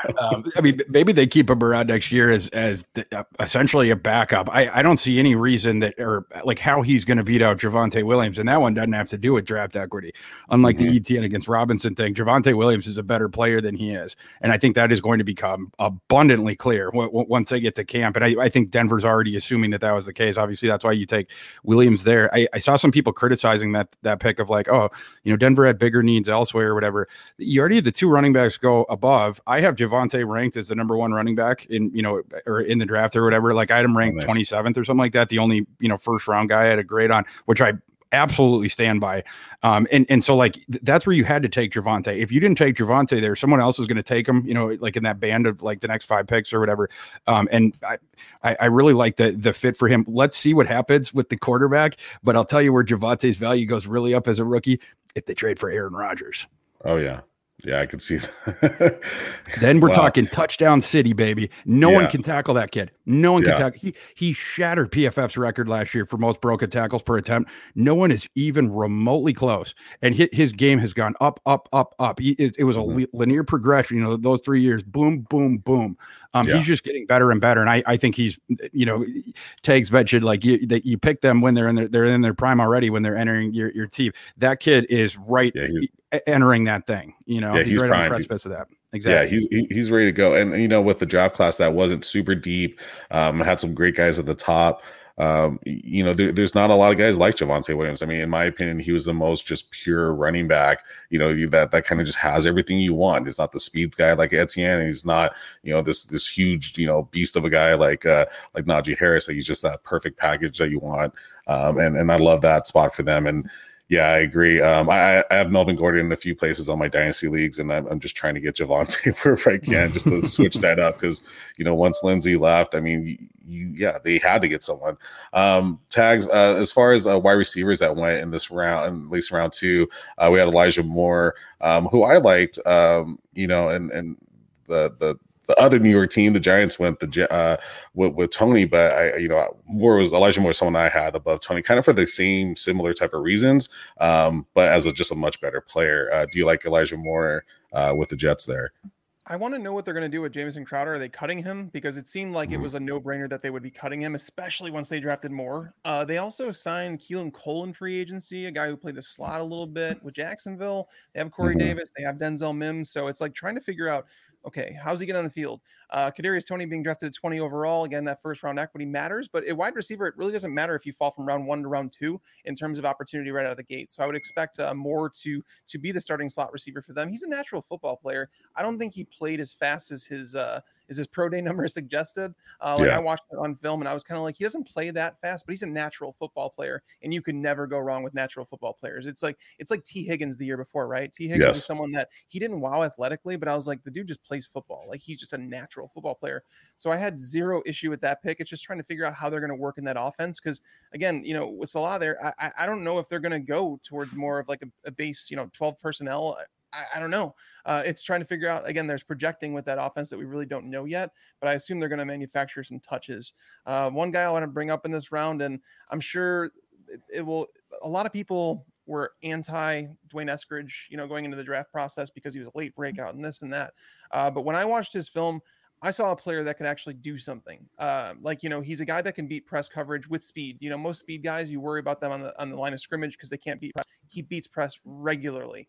He did it because he used to be a cornerback, played a little bit of running back in high school. So he swapped around in positions. So there's some projecting here, and he played at a smaller school, late breakout age. So all those things, but the landing spot is like, the Seahawks had 3 picks in this draft, and the Seahawks are notorious for trading back to say, hey, we need more picks. We know the more picks we have, the better shot we have to hitting on players. So when they only had that second round pick, and then the next pick was 4th or 5th round, it was like, this is the only pick they're going to have. And if they're not trading back, they must really like the player. To see him go there, apparently the Packers were a team that was zeroing in on him as well, that they really liked him, maybe if he fell to the end of the second round. But I love the landing spot. Anytime you can go play with Russell Wilson, they have the new offense there, new offensive coordinator, going to run a whole lot more 3 wide receiver sets, apparently. I know they talked about running the football and this and that, and Pete Carroll wanting to go. You can't remove Russell Wilson. You need that 3rd wide receiver. You need someone to take the attention away from DK Metcalf. And Eskridge, even if he doesn't explode, fantasy-wise, he's at least someone that can stretch the field for you, that a defense has to account for. I like that pick late, and I moved him up my draft board quite a bit in terms of, dynasty rankings, just because of where he did go. Yeah, JB Cho knows had that question earlier, so I'm glad you came back to it about Eskridge. And some people talked about, is he just kind of replacing David Moore? I mean, at least in a role, kind of he may be, but possibly even a better player than Moore was, or at least contributing a little bit more. Another guy that you mentioned earlier, Tags, that also went round 2 was Rondale Moore, the other Moore. Talking about all the Moores in the NFL, but landed in a place that I thought was fantastic for him. Definitely a lot of wide receivers there too, but as far as the scheme fit and what he can do in relation to the other wide receivers by playing a lot of underneath routes and getting the bail open up in space. I guess, where do you have him projected in the long run for Dynasty? I mean, I'm curious as to what Cliff Kingsbury is going to do. Does he do it right? When Christian Kirk came out of college, I thought that he was a natural slot receiver. He would fit perfectly in Kingsbury's offense, playing in the inside in the slot. And then it was like, all right, now that the offseason's gone, now Fitzgerald might retire, might not. We still don't know about Larry Fitzgerald, but I'm assuming now that he's not coming back. So it's like, is Kirk going to move back inside because they signed AJ Green? Kingsbury keeps talking about AJ Green like he's why AJ Green, and unfortunately, as much as I want that to be the case, he's not. We saw that last year. He was the only one on the Bengals who wasn't doing anything with his targets. I loved AJ Green for a long time, but that ship has sailed. But so now do they have Christian Kirk back in the slot, and they do Rondale Moore in the slot? Andy Isabella was a guy that he was good on a per target basis. He's actually performed pretty well when called upon, but it seems like the Cardinals just don't love him at all. Yeah. So Rondale Moore, I would expect to play right away after drafting him in the 2nd round. But again, I think some of this hinges on the fact that we need Larry Fitzgerald to stay in retirement. Otherwise, if Fitzgerald comes back, he's only going to be on the field maybe 20% of the time. And that's being probably generous. Very generous. Yeah. There's a lot of ifs, ands, or buts with Rondale Moore. I think he's a good football player, and I think that he landed in the correct offense in terms of manufacturing his touches, keeping him in the slot, moving him into the backfield. They don't have a whole lot of running back depth there. So I like the landing spot for him, but I worry about his production right out of the gate. Yeah. Thor, one of my favorite wide receivers in this class kind of went towards the end of the 2nd round. That's Terrace Marshall to the Carolina Panthers. Do you think he fits in there with DJ Moore and another Moore and Robbie Anderson? Yeah, it does for sure. We were talking about how the quarterbacks were all picking out their running back and wide receiver teammates. Joe Brady, I guarantee it was like, Matt, come on, please take Terrace, take him. He fell out of the first round because these guys are idiots just because of his leg thing. Like, and I think they even were able to do a trade down and get extra equity that I remember. Wasn't it with was it with Cleveland with Owusu Koromo? Was that the trade? I think maybe. Anyway, check. Yeah, either way, it's a steal in the slot they got him. Plus, you got the extra, capital from trading down or whatever. I thought it was really brilliant. And you talk about a team that really well read the board. We're talking about the importance of sort of reading the room earlier on. Carolina did that really well, I thought, again. And again, knowing that the NFL was so reticent about those leg reports about Marshall that he was going to fall a little bit further, and so they saved the draft equity on that. Plus, they added more and got their guy anyway. He's a great fit. And you saw it with Brady, back in the day, and that team, he was only the third wide receiver, right? Because he was behind Chase and he was behind Justin Jefferson, and then Clyde Edwards-Helaire, the second half of the season was out there and everything. But like what Marshall's going to give you is, assuming the leg is okay, he's going to give you the burner downfield. And the Joe Brady offense needs that because it's all about spacing. You have the guys out in space. If you got a guy that can consistently win deep, especially if you got one on the other side that can consistently win deep, because now the defense is screwed. They can't move their guys up. And so like that, that's what he's going to give that offense. It's going to be a boundary receiver that gets deep, and you have to respect him deep, assuming the leg doesn't bite him or whatever. But he's been playing through that the last couple of years. Was awesome in 2019 on that team, and then Jefferson leaves, Chase opts out. Last year they sort of did with him what the Gophers did with Rashad Bateman, and I thought that Marshall and Bateman's both of their processes were a little bit unfair because people weren't baking in the context that both of those teams had shoved those guys who were natural boundary receivers. Both teams shoved them into the slot last year. LSU wanted Marshall closer to their crappy quarterbacks they were tossing out, these redshirt freshmen. They couldn't throw the ball. They wanted him in the slot right there. And then it was the same thing with the Gophers and their accuracy versus quarterback Tanner Morgan. They wanted that good, the guy that can, we're going to give the most targets to this dude, so we want him closest. Well, both Bateman and Marshall's games way better outside. They're natural boundary receivers. We were talking about it before, how this class had so many slots, and it's like, there's only a couple boundary receivers. Those are two of them. And both of their teams last year, just because of a lack of imagination by their offensive staff, was like, we got to move these guys in. But going back to Marshall, just like as was the case with Bateman, he excelled in both roles. And you have to imagine if he had been on the boundary last year, especially with a better quarterback, he would have played up even more. Right. Yeah. Someone that can get him the ball, give him the ball to the boundaries. Yeah. Yeah. And so, and I felt that way even by watching like guys like Tylan Wallace. Like, it's just like they weren't used properly at their college level. And so I'm really excited to see if these guys get in the open with, better coaching and better schemes, what they can really do, especially for some of these top end guys like Terrace Marshall, like you're saying, if they just kind of like somewhat wasted his talent. But as we move into round 3, we saw a couple more quarterbacks go, and I want to get you guys a take on this, especially for like super flex leagues and where you might be taking quarterbacks, where a little bit deeper quarterbacks than you would in just a regular one quarterback league. But especially you, Thor, with being a Vikings fan, how do you feel about them taking Kellen Mond there in the top of the 3rd? Wasn't a big fan. Thor was not a big fan of that pick. You don't like Kellen Mond like Chris Sims loves Kellen Mond? No, it's like yeah, indeed. My colleague Chris may have used the top 10 pick out of, but for me, even down there, it's like, what are you guys doing? You're taking the next Josh Dobbs. Like you have the 66 pick. The Vikings at that time, one of the reasons they traded down with the Jets, even with Darisaw there, knowing that they could lose him, was because they had more needs, immediate needs where they needed an immediate starter than they had picks, in day 1 or day 2. So they had to do that. And it was like, oh, okay, great. Now with these extra 3rd round picks, like they're going to be able to plug the interior thing. They're going to be able to plug edge. They're going to be able to plug the couple things in the secondary. And then they take Kellen Mond. It's like, and maybe, I'm sure there was a thought around the league of like, at some point at the end of round 2 or the very beginning of round 3, there's going to be a quarterback run. And like, I'm guessing Spielman was just sort of watching. And to his credit, I'm sure he didn't want Kyle Trask, which I can congratulate him for. But like right when that happens, like, oh, we got to go get Mond. We got to go get Mond. It's like, no, you don't. That is a pick that's nodding to the Kirk Cousins future. But all you did with it is getting that guy his backup. Kellen Mond's never going to be a long-term starter in the NFL. It's the waste of a pick when you have a roster that needed immediate help. Right. Yeah. I actually had my rankings had as were exactly in order of how all the quarterbacks went, the top 10 quarterbacks, except for Zach Wilson, Justin Fields. Those were flipped, but everything else was right. And I thought Kellen Mond would be, I think it was like this is the sixth quarterback on.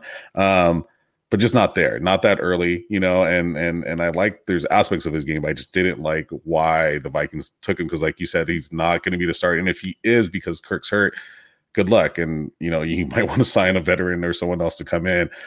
Tags, I was listening to the show, I think it was from Monday, talking about the NFL draft. And I did hear what you were saying about Davis Mills there. And I think it was, from what I remember, not you weren't really liking it, but was it more about where he landed, what the Texans decided to do by selecting him there, or him as a prospect and his potential in the NFL?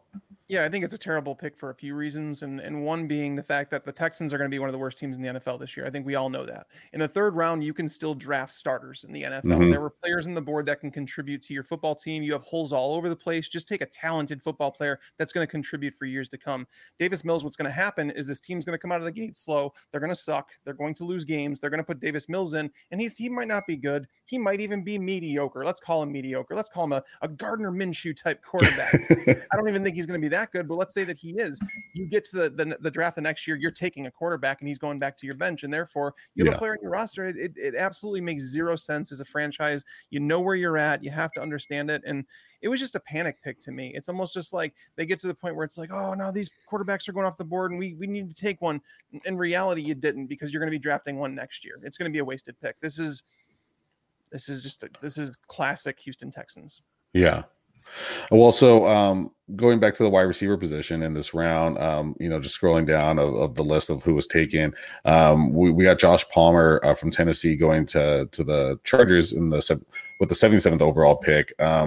Someone that I definitely had a lot lower in our rankings. I just overall did Dropable's consensus rankings. We were a lot lower on Josh. So to see him go that high was a surprise to us, but was a surprise to you guys, again, being more plugged in than we are.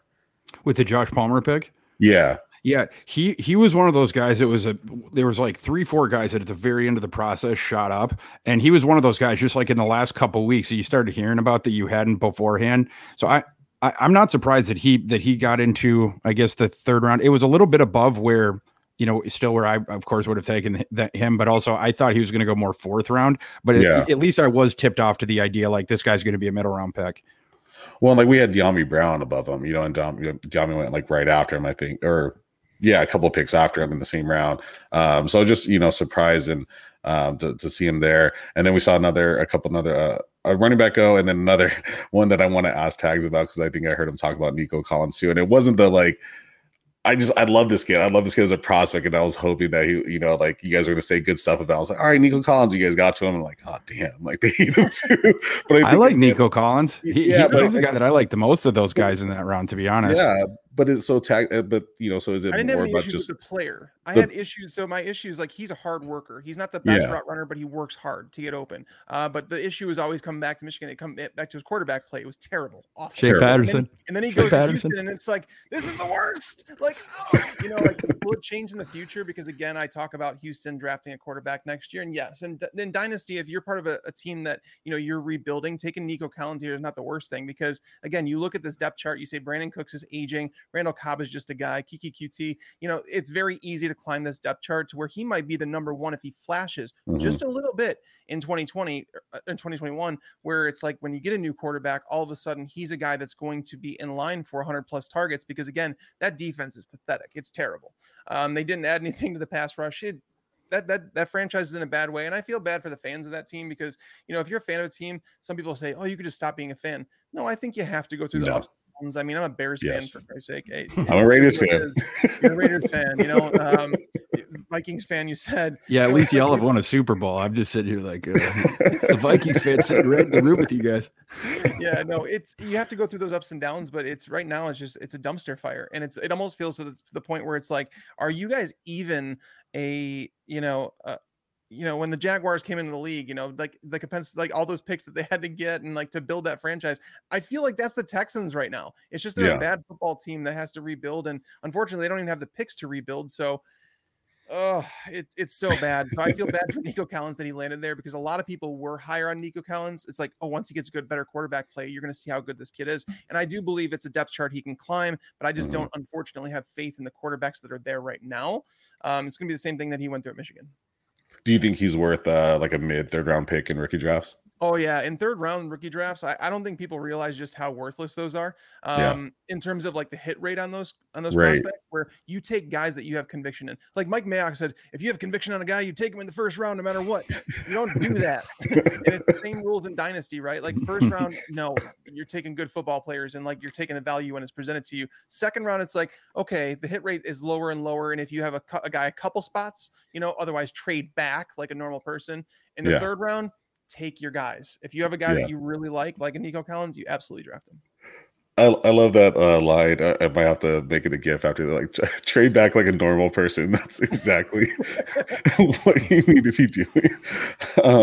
One running back that went in this round that it was moving up people's boards we approached draft day was Trey Sermon from Ohio State, and now he lands with the 49ers, which have just love to collect running backs and always have all the most running backs. But Trey Sermon landing there, do you think he has a path of fantasy relevance and could eventually be their running back one to Thor?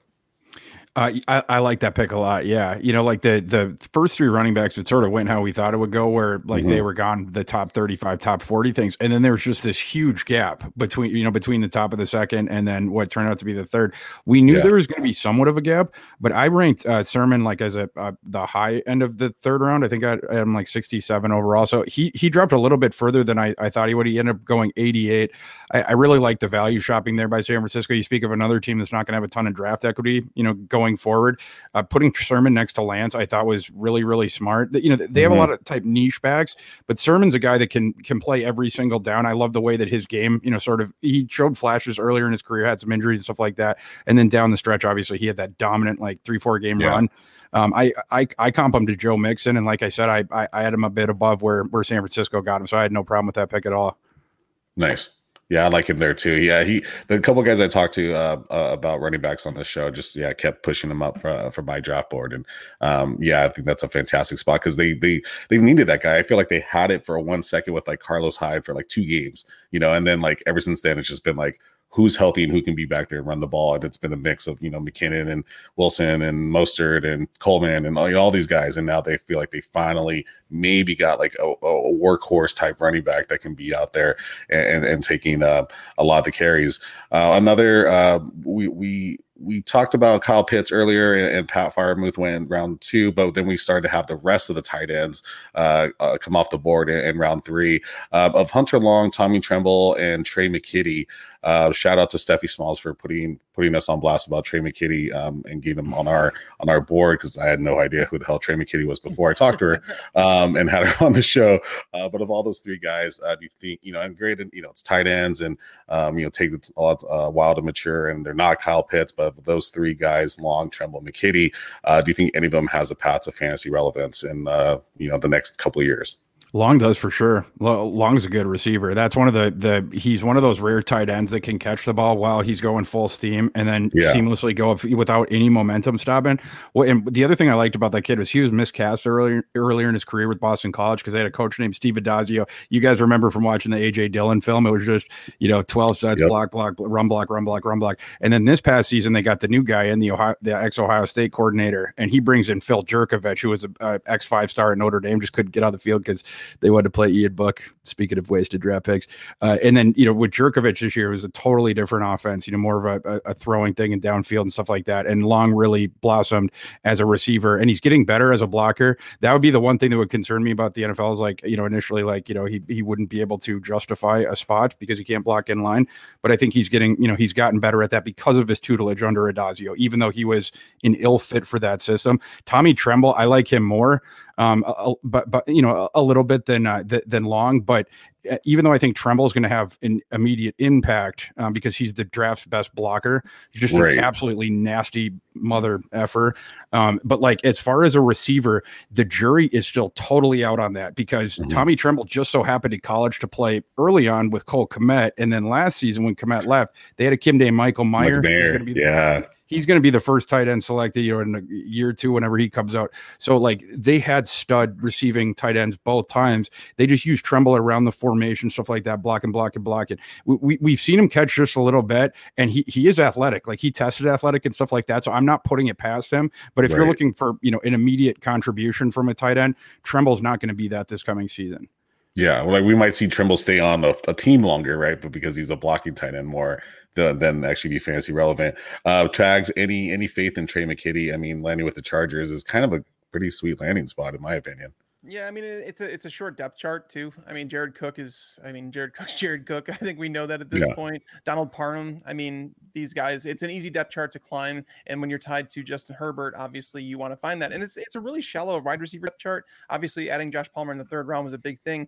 And I love the pick, actually. Mike Williams, he's not tied to the Chargers after this year. Palmer, a route runner. If he can learn from someone like Keenan Allen, just little things to make differences in his game, I think it'll be fantastic. So I love Palmer in drafts. But as for the tight ends, it's almost like I felt like NFL teams in this draft. Like it was a weak tight end class. Treat it like one. Don't draft a tight end in the third round just because historically that's where tight ends come off the board. If he falls to you in a draft, sure. If you want to take a shot at him in the fourth or fifth round of rookie drafts, I'm fine with that. But I'm not going to take him over some of my guys. Someone like Nico Collins in the third round that we talked about, someone like Dwayne Eskridge falls. I even like Cade Johnson, wide receiver that went undrafted that Seattle signed. Remind me a little bit of Tyler Lockett, honestly. I mean, he's not fast like Tyler Lockett, but I'm talking about in terms of what he does off the line of scrimmage, the way he works the middle of the field. He will outwork anybody. And it's like, I think Pete Carroll will fall in love with a guy like that. And he's basically one injury away from getting on the field. So I would rather take guys like that than reach on one of these tight ends. And Tommy Tremble, by the way, love that dude. Like I like watching him play football. Not that he's a good receiver or anything like that. He's like a Kyle Juszczyk type player where it's like, I love the pick. And it's like, do they use him as the fullback or they keep him at tight end? It'll be interesting, but I dig him. Right. Yeah. And, sorry, guys, I had to talk about tight ends. That's why I felt I had Mike Lou and Peter Howard on my show last time we did it. And I was like, okay, we got to ring tight ends. Like it just, you have to talk about them. It's a fantasy show, but it's not an exciting class. It's tight ends anyway. And they're never that great to talk about, but so now we're getting to day 3 before we wrap it up for today's podcast. And this is where we're getting to really, statistically, analytically, the more long shot prospects, the draft capital isn't what you want to fit into the models to really predict some sort of fantasy success. But there's still some really good players here that went. One of my favorites is Michael Carter. I mean, if he was just 2 picks earlier, he would have day 2 draft capital, and it would make his profile look a lot better. But just because it's rounds 4 through 7, we're not going to go through it all. I just want to get your guys' takes on in this area. Who are kind of your favorite prospects, and regardless if it's fantasy, even just from a fit for NFL teams, but just who you like seeing here that maybe you thought could have gone higher. Tags, why don't we start with you? Cornell Powell is someone that I'm going to keep an eye on for sure. He was a guy that played behind a really deep wide receiver depth chart at Clemson. And when he finally got a shot to play, he played really well. And obviously he played with Trevor Lawrence. So that's going to make a lot of receivers look better. But at the same time, now he's going to Patrick Mahomes on a Chiefs depth chart that behind Tyreek Hill is wide open. Really, they're re-signing Demarcus Robinson. Are we serious? Haven't we seen enough of this? That's where I'm saying, I think Cornell Powell might work his way into the starting lineup. Mecole Hardman is a guy that Andy Reid, it seemed like the first year, it's like, okay, he's young, he's learning the ways around. We're going to keep him on special teams. And then it was like the next year, they wanted him to be a receiver. They removed him off special teams, and then they put him back on it. As the season got closer. So I think that they realize he's just not the player that's going to be out there in every down player. So, you look at that depth chart, Byron Pringle are these guys we're really worried about. So Cornell Powell, even though he fell to the 5th round, he's someone that I do like. I think he profiles as a good wide receiver in that offense. Again, I'm just looking for production in high scoring offenses, tying yourselves to guys like Aaron Rodgers, to Patrick Mahomes, to Russell Wilson. These are all good things in Dynasty because again, if those players ever get a shot, it's going to be a shot, you know what I mean? Like a legitimate shot to actually produce. Whereas guys that fall into poorer offenses, it's like, even if they get a shot, are we really that excited about them? They might be a borderline top 50 wide receiver. So Amon-Ra St. Brown, he's someone that a lot of people are getting excited about. I said to dial back expectations for him in year 1. And I said that because we don't really know what the Lions are projecting to use him as. Is he going to be the slot receiver right out of the gate? I don't know. Geronimo Allison took a year off football. They that was part of the previous coaching regime, so I don't know. Quintez Cephas doesn't profile as a slot receiver. Tyrell Williams, Brashad, it's a mess of a depth chart, but Jared Goff is a mess of a quarterback. So it's going to be a low-scoring offense, not a whole lot of touchdowns, so you're kind of looking for tons of targets. But my stat that I had is that there have been 36 wide receivers drafted over the last 8 years in the 4th round. None of them in their first year have finished as a top 50 wide receiver. So this is more of a dynasty conversation, but you look for the guys that's either easy depth charts to climb, or you find guys that are tied to elite quarterbacks like a Cornell Powell. I loved Amon-Ra St. Brown. I mean, and I've told a lot of people my love of it is very much a homer pick. We went to the same high school. He went to USC. That's my favorite college to watch. And so I was really rooting for him. And to see him go to the Lions, it's like, it's such a mix.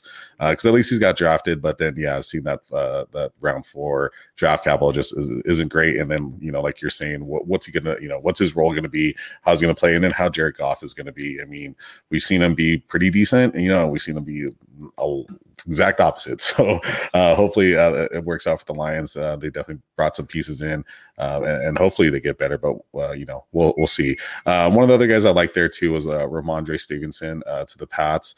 Just because he's reminds me of LeGarrette Blount, and I think that fits into the Patriots scheme. Although it's a super crowded backfield and always has been. Thor, how do you like Ramondre there? Is he a guy that you had high on your list?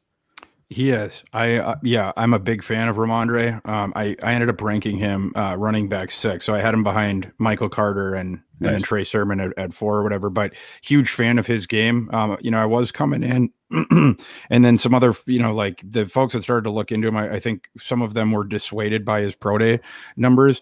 But the thing with that kid that's really special, he's the hammer back, but he's got really, really good feet. And so when you watch him, you'll note that he is able to change sort of the angle and the target coming right up to the contact point of the defender. So instead of getting hit flush, he's consistently getting hit off target, because you got to bring your effing lunch pail to take that kid down. And probably 2 guys need to bring their lunch pail, but the guy coming up to him rarely hits him flush, because he can change the angle real fast, like in those 2 steps leading up to the contact point. And then his contact balance is very good. You saw last season when he came off of a suspension, and by the way, the suspension is one of the reasons that he fell. It might be the primary reason, in conjunction with the fact that he was a JUCO before that, but he was one of the more impressive JUCO backs of the last 20 years, number 1. And then as far as the suspension that he had, it cost him the bowl game last year, first 3 or 4 games this year, it was 1 failed marijuana test. His JUCO coach said he never failed any test here, never had a problem with him. Ramondre Stevenson is one of my favorite players that I have ever coached. I vouch for that kid no matter what, et cetera, et cetera. And that was the only failed marijuana test he ever had. We could certainly debate the whole marijuana test thing. I don't think that is even going to be a thing in 3 or 4 years. It's a joke that it still is. It's an absolute joke. And with Ramondre Stevenson, for that one thing to cause the fall here, to me, he was more of a day 2 type guy, a 3rd round type back. I think that the Patriots got one over on some teams. And unfortunately for me, the team they really got it over on was the Vikings, because 1 pick before them, the Vikings took the shot on that Iowa State kid that we hadn't seen for 4 years, but that he came out and tested awesome, and Wangu. And if you want to do the shoot the moon thing, great. But it's a running back in a bad running back class, like we already talked about in the 4th round. They took him as running back 6. And when you've got a guy like Ramondre on the board, you absolutely cannot do that. After it falls off a shelf, and the talent was about to, because then Chuba Hubbard was going, some of these other guys that are pretty close to Bubs, you have to take Ramondre if you're going to take a running back there. So it goes back to another reason why I didn't like the Vikings class. Well, and then you mentioned Chuba. He was another one I was high on. I mean, he's in my intro video. Loved his 2019. Obviously, 2020 was what it was. But do you think he has a path to at least, stay on the team as a backup to CMC? I mean, we saw what Mike Davis can do when CMC was hurt. Can we see Chuba kind of step into the similar role and then have a couple of weeks of fantasy relevance? Yeah, so I mean, you mentioned like 2019 was really really good. You know, he's one of the country's best backs. Fell in love with him because of that. Like, yeah, and he handled a ridiculous workload that year. So I will say that, and he was still good at the end of the season. You know, it wasn't we just talked about a prospect award. Oh, James Robinson, he wore it out at the end of the season. That did not happen with Chuba that year in Oklahoma State. However, one thing that we know about Chuba is that he has really bad hands. He might have the worst hands of any running back in this class. He is not a good receiver, and he fumbles the ball way too much. Like Ramondre Stevenson in far less field time, far less snaps, far less everything. He was a better receiver in college than Chuba. Not only that, in terms of efficiency, he was also more explosive. So, and every single metric. So I think if Carolina is looking at him like, oh, we got this super explosive guy that's like an awesome backfield receiver, I think they're going to be they're going to be mistaken. If they want to go to the you know, if they're going to go Brady, you know, again, and it's going to be like the four guys out or whatever, that's at least something that Chuba can do, because what we saw at Oklahoma State, the best thing he did was when, you know, everyone was spread or whatever, and he does that straight line, the speed thing. Yeah. You know, with Etienne, it's the crazy you know, explosion right off the bat. With Chuba, it's more of like the sprinter you see in like the Olympics kind of a thing. You know, he sort of runs tall, and he sort of chews up more field than you think he is. In, you know, but like if you can get him into space where he like has that thing right in front of him, the lane right in front of him, that's when you see the explosive plays. The issue with that kid is like if he's not hitting home runs, he's striking out, and then sometimes it's, you know, even I shouldn't have said strike out, maybe pop out, and then he's striking out with the fumbles and the drop catches and stuff like that. So that's my concern about him. Right on. Yeah, I think that's all fair. We've seen that a lot. You know, and before we start to wrap this up, Vivek Iyer from the Undroppables, one question I want to pose to both of you, but maybe to Tags to start off. But thoughts on Jalen Darden, because he went there at the same in the fourth round to the Buccaneers. You know, year one with Godwin, I don't see anything happening. But beyond that, there's still Tyler Johnson plus 20% of their own snaps with AB and Miller in the slot. So yeah, Tags, thoughts on Jalen Darden? I like Darden. I actually had him slightly higher than Tutu Atwell on my draft board. So to see him fall to the Bucs there where they did. Now the question is like, does he see the field? I don't know if he ever does. I think this is more a depth pick. I think they're preparing for potentially having life without Chris Godwin after 2021. They put him on the franchise tag. I don't know how it's going to work with him in terms of the future and how they're going to be able to pay him with all the cap situations they had this year, and they're going to have him again next year. So it's just more of a depth signing to me. I do like him as a player, but I just don't see him getting on the field right now. They like Scotty Miller. They re-signed Antonio Brown. They have Godwin. Tyler Johnson's that bigger slot receiver. So again, Darden projected as somewhat of a slot receiver. So unfortunately I moved him down my board because of the landing spot.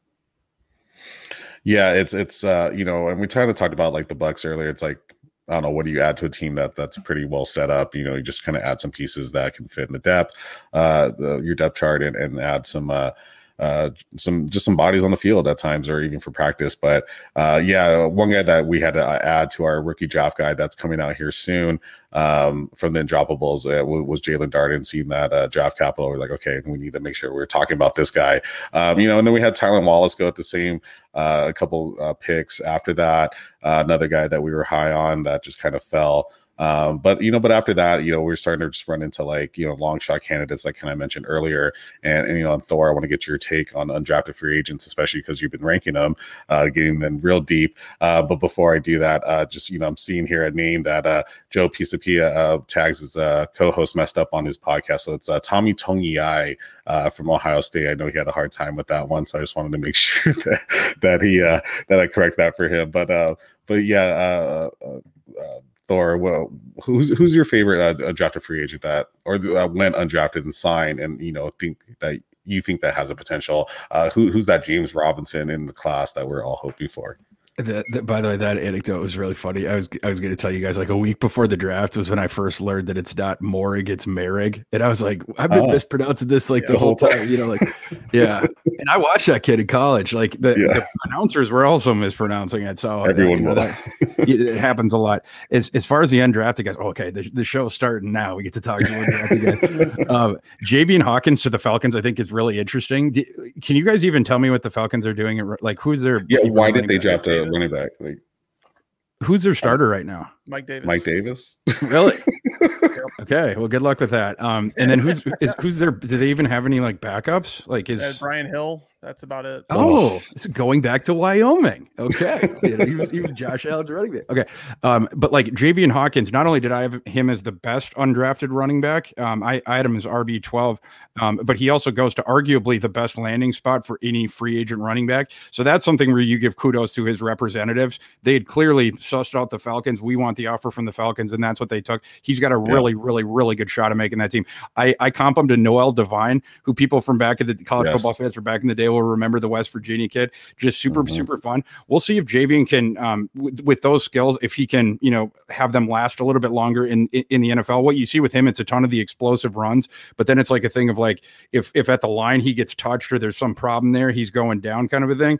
And then the other thing I need to see with Javian, in addition to becoming more efficient, because again, he gives you the explosion, want to see a little bit more efficiency there as a runner. The other thing we need to see is him as a receiver. If that kid had shown that he could receive in college, he would have been like a top, he wouldn't have gone above Ramondre, but he probably would have been one spot behind that. So like, 7, 8 kind of a range. And so, and that could happen. I mean, Louisville, they had super Doug, what kind of quarterback play the last couple of years is one reason that Tutu was like, I'm out of here last year. It's like, I'm not catching balls for that Cunningham kid anymore. And then Jarrett Patterson, I thought he's another good one. Should have been drafted. He goes to Washington. He's stuck behind Gibson. So it's not quite as an ideal of a landing spot. Some of the other kids like, Spencer Brown, I thought was interesting from UAB. I wish he'd gone to the Bills because they took the other Spencer Brown, just like the Jets took the 2 Michael Carters. We could have had both Spencer Browns on. He could have like matched the the AFC East thing. But like he ends up going to the Panthers. His issue is like the guys in front of him. I don't know if there's going to be any room for him, but he's basically like 92% of what AJ Dillon is, like across the board. And so I was a little bit surprised if the NFL sees AJ Dillon as a second round pick. I'm surprised they saw Spencer Brown as undraftable. The other kid, I'll just bring up one more, a kid to keep an eye on later down is Nate McCrary. One of the sort of small school de jour running backs. I like that kid a lot, and he tested very well. That's what reminds me of the Robinson thing a little bit, of like the only thing Robinson tested poorly at was speed, but we knew that kid wasn't a burner. His pro day workout was an unmitigated success because he showed the NFL every other thing that you have a question about. He was much better at that than we thought. And in the same way with McCrary, he went to his pro day workout and he tested better than we thought. He has all the production from, behind him with the small school. He ends up going to the Ravens, which I found pretty fascinating because I don't love the Ravens running back situation. I wasn't a Dobbins guy coming out and the other guys take him or leave him. That's a spot where if like you have a UDFA running back where it's like he starts flashing in camp, I think the coaches' ears are going to peak way up on that. Yeah. And that's what, like, I think a lot of people or just a lot of the casual fantasy football fans forget is just if these guys come in and they're making plays, they're going to find a way to get to the field. Even if it's just in practice, they're making those plays, they're going to find a way to get them because that at the end of the day, you got to make plays. So, yeah, we always see that every year. There's always someone that slips in the draft. There's always someone that comes out that just surprises people, shocks people. Oh, it came out of nowhere. I didn't have this guy ranked.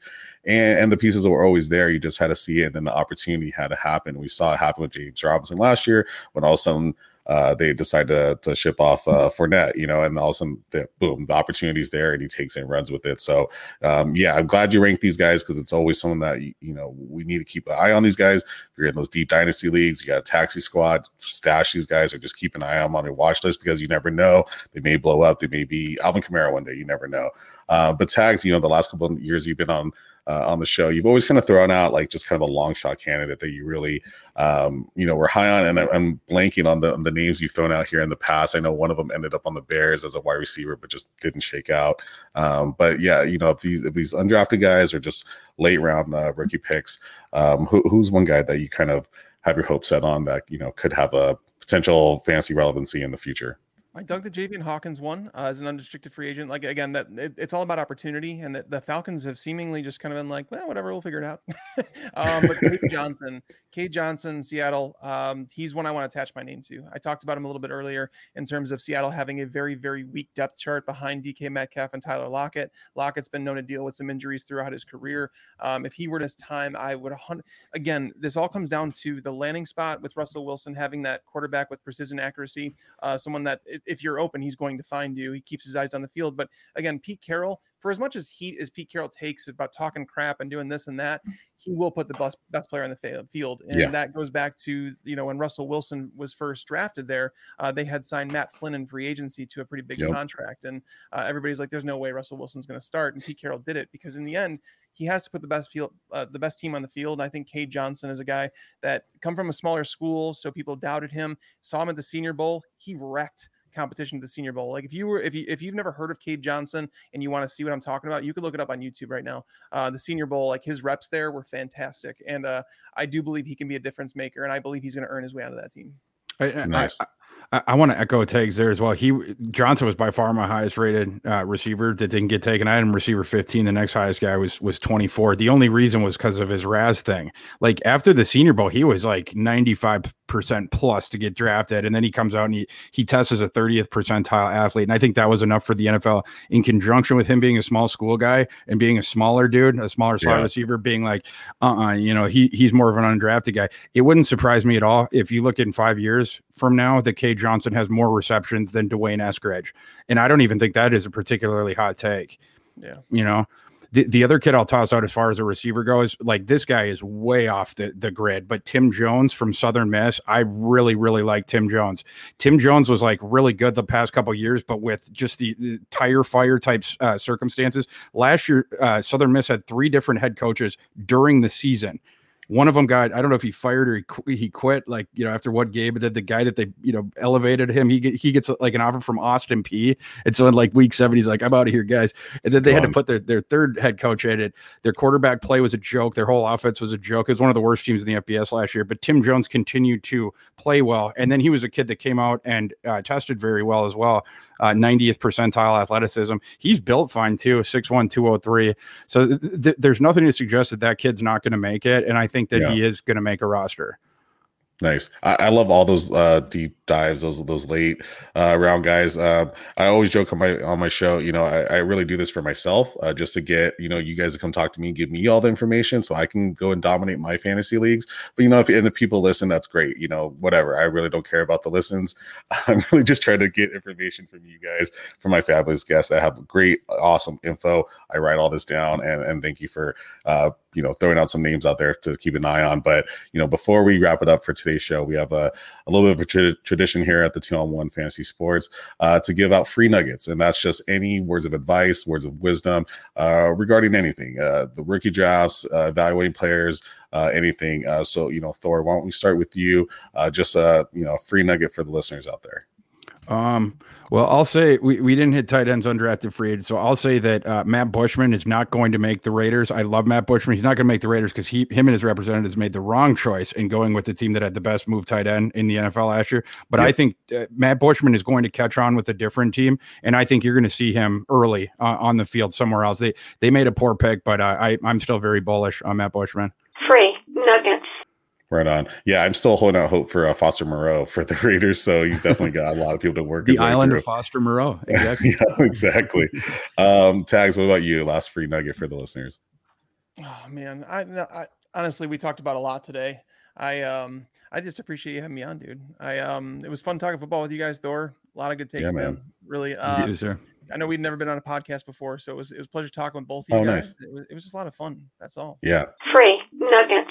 And that's why I love having you here. I mean, every time you've graced us with your presence, it's just been like talking football, and that's helped me with my other guests with talking about other people, because I can talk to Tags about football. I can talk to anyone about football, and Thor, the same thing. Like I said, man, I watch or read a lot of your stuff and see your rankings and your takes. And so having you both here today to talk to me about these rookies has been great. And before I let you guys go and sign off, is there anything else you guys want to plug before you go? Tags, why don't we start with you on this one? I'll just check out the Fantasy Pros Football Podcast. I've been doing that. We're doing that a couple times a week still. Even in the off season, we're actually going to be stepping it up a little bit as time goes on. So just check out all my work on fantasypros.com. And if you guys have anything that you do wonder about that hasn't been researched, or if you want to take a narrative that's always out there and you want me to crush it or see if it's real, let me know. And I'll always write articles that people want to read. So that's my goal. What do I want to read as a fantasy player? And I'll write it for you. Right on. What about you, Thor? Yeah, you can find me on Twitter at Thorku, and then you can find our work at NBC Sports Edge. This week on the NFL draft section, I'm going to have a UDFA tracker up, followed very closely after that by UDFA class rankings. I would expect those on Monday because I still got to sort through everyone, but maybe on Friday. But either way, we'll have the UDFA tracker up today. So come and check us out. Nice. Well, thank you both so much for joining me today on the 2-on-1 Fantasy Sports Podcast presented by the Undroppables. Make sure you like and subscribe below, and go to subscribe to the Fantasy Pros Podcast and YouTube channels. Download the NBC Sports Edge app and follow these guys on Twitter at Thorku and Mike Teglier NFL. And also type in the Undroppables in the search bar for wherever you listen to podcasts, and subscribe to all 4 of the great podcasts in the Undroppables network of podcasts. Leave a rating and a review while you're at it. And that's it for us here at the 2-on-1 Fantasy Sports. We'll be taking a break until redraft season later in the summer. We've been doing lots of great stuff for you guys, getting you primed for the rookie drafts. Make sure you check out the Undroppables Rookie Guide, dropping very, very, very soon, and all the great content at theundroppables.com, because it sucks to suck. Thanks, guys. Peace. If you do this for me, you will be a made man. Are you working? Yeah, what kind of work do you do? My team is the raw, CeeLo flawless, a synopsis as we going to the top, and really there is no other option. Opposition start tripping, I laugh, they even try to top this. Embarrass competition like women caught in public topless. Toxic flows, I lock in low, blow minds explode, no crimes patrol, just fights and codes get broken by those that's supposed to be your bros.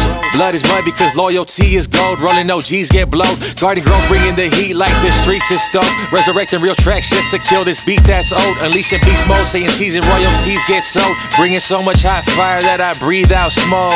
Believe in achieving, succeeding over demons trying to test me. Give me a reason to take away air you breathe in. Punchlines punching your teeth in. Confident, never conceited. I clock in and race to cheaters, dashing and dodging policemen. Leaking ether out the speakers like a faucet and taking flights to the cosmics. I'm breaking up all this bread, so I'm well fed in all my pockets. Instead of killing your conscience, we spreading important words like messages from ancient prophets. Stop it, hold up, and get a tighter grip of this. Still spitting lyrics sicker than syphilis. No physicist can stop the sickness from destroying phonies into increments. I'm on a higher stage, lighting up like a fireplace. Headed for the moon, it feels like my entire mind's erased. Pushing heavy place, weakling still on that minor weight. Sniper rifle flowing, murking chunks from many miles away. Chill.